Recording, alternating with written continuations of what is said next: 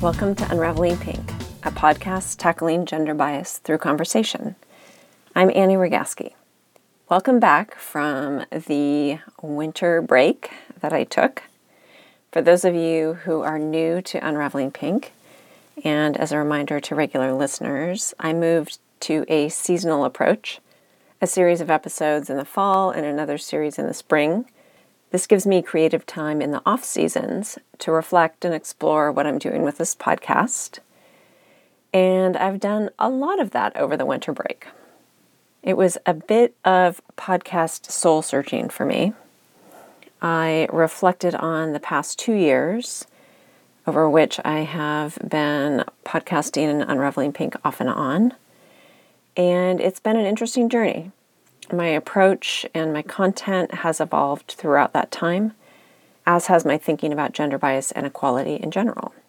Last year was a particularly wild ride for gender equality for a lot of reasons, and I spent a lot of time evaluating where things are now, how far or little we've come, and whether my work on this podcast has had any real impact.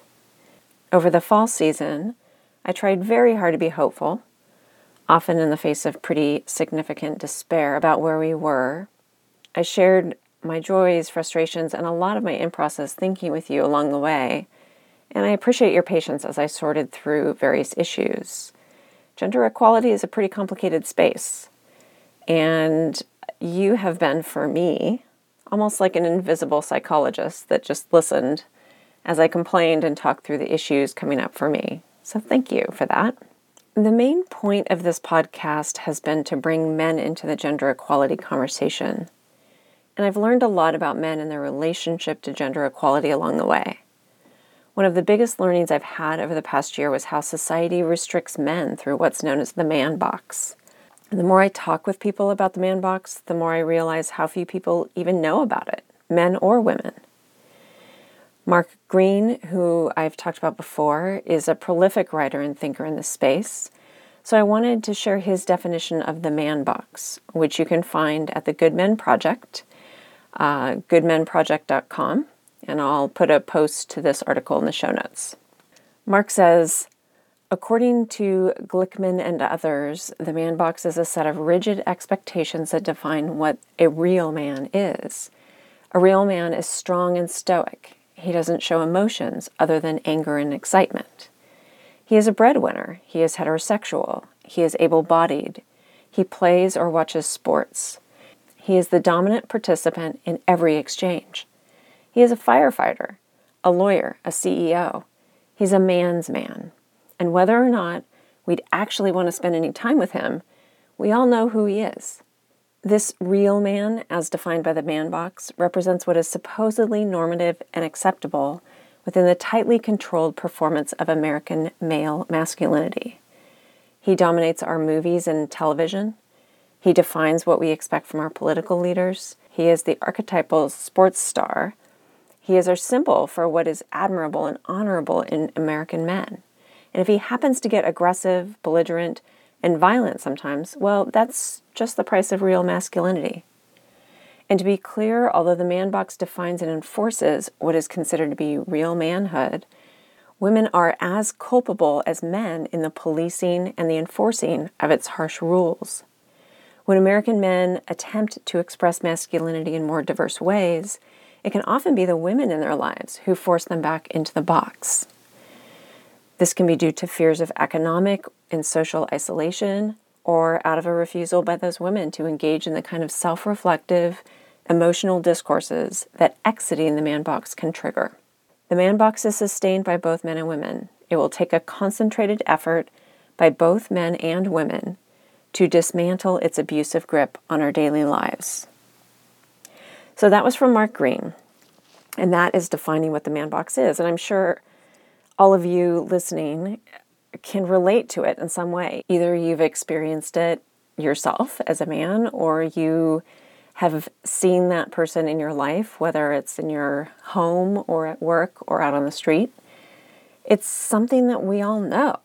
It's a definition of men and masculinity that we all know, that we all see, that we experience on a daily basis, and it has impact on us. But how often do we notice it in the moment? Do we recognize what it is? And do we try to diffuse it? The last sentence of Mark Green's post that I read was most impactful for me in continuing this podcast. He said, "It will take a concentrated effort by both men and women to dismantle the man box's abusive grip on our daily lives." That struck me because it placed some responsibility on me as a woman in society that I didn't realize was mine to take on. I recorded a completely different episode that I intended to release today before I recorded this one. What I had recorded first was the last episode of the Unraveling Pink podcast. I had reached the conclusion that Unraveling Pink was too early.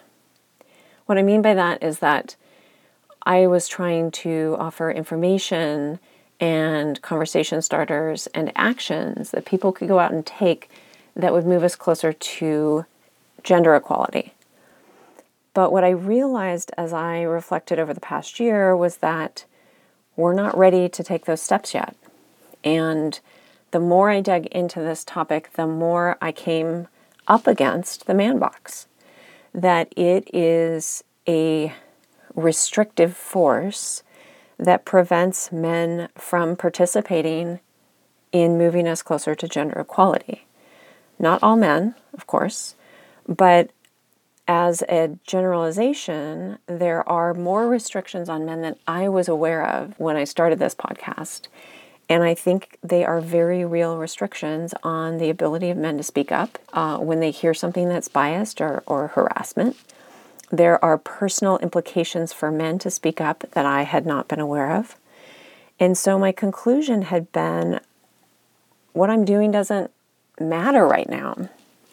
That it's not time yet to give actions because people are not yet ready to take action. So I had planned to wrap up Unraveling Pink. I had recorded the last episode, and then I was riding my bike and had the thought that I do have a role to play in this.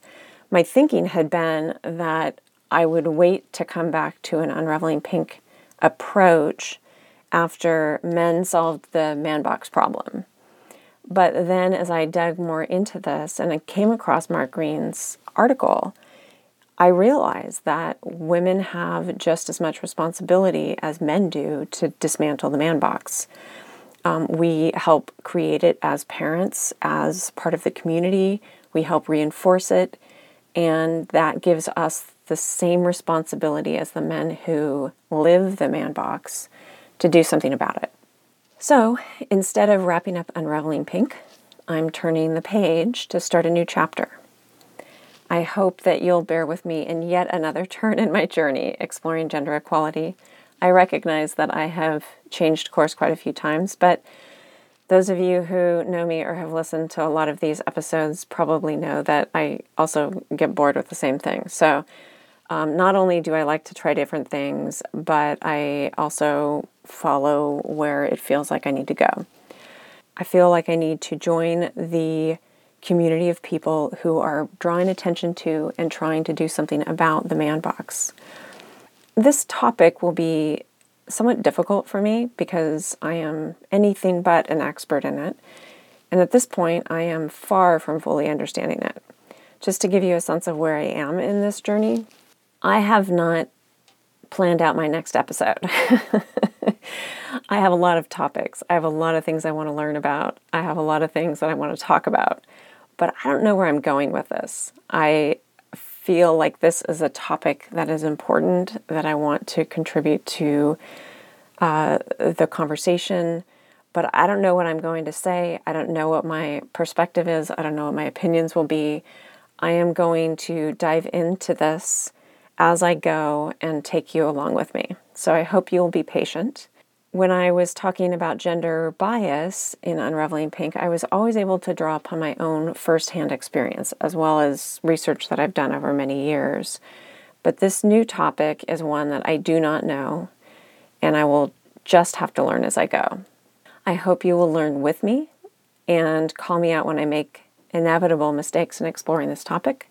And my goal is to make the information that I share useful for both men and women. To be clear, this is not an attack on men. This is an effort to tackle the constraints that our society places on men, and those constraints impact women. So we all can benefit from dismantling the man box, but I do think it's important to make clear this is not an attack on men. This is not an attack on women. This is an effort to draw attention to something that we all experience. As always, I welcome your feedback on format as well as content, so please do let me know what you think. This is an experiment, so we'll see how it goes. I'll give it a full season, and then I'll reflect on it over the summer break. As I close out one chapter and kick off a new one, I do want to thank a few people who have made this journey so far especially meaningful for me and are a big part of the reason that I decided to keep going. Terry, a loyal listener who regularly provides me feedback and inspires me to keep creating. I was most sad about my initial decision to wrap up Unraveling Pink because I could envision the email you would have sent me. Mike, who has been a stealth listener from the start, dropping nuggets from episodes into our conversations, letting me know you listen. This gave me hope that other men also listened and learned. Sam and Neil, who don't know each other, but independently shared the gifts of vulnerability and honesty, enabling me to see the male perspective that I never would have found on my own, and opening up a whole new world of ideas about the man box, which contributed to me wanting to explore this new chapter and keep going. Joanna, a fantastic springboard for ideas and brainstorming, who helps me find the perspective I sometimes lose. And my mom, who has something positive to say about every episode I put out there, regardless of how it turns out, providing the kind of support that makes the process of creating more meaningful. Podcasting can be a lonely sport when you hang out in the closet by yourself and record, but each of you in particular has made me excited to put the time and effort in and rejuvenated me for what's next. So thank you. So here's to a new chapter. I hope you stick with me on it. Together, perhaps we can dismantle the man box, and then we can have a better foundation to unravel the pink bandana.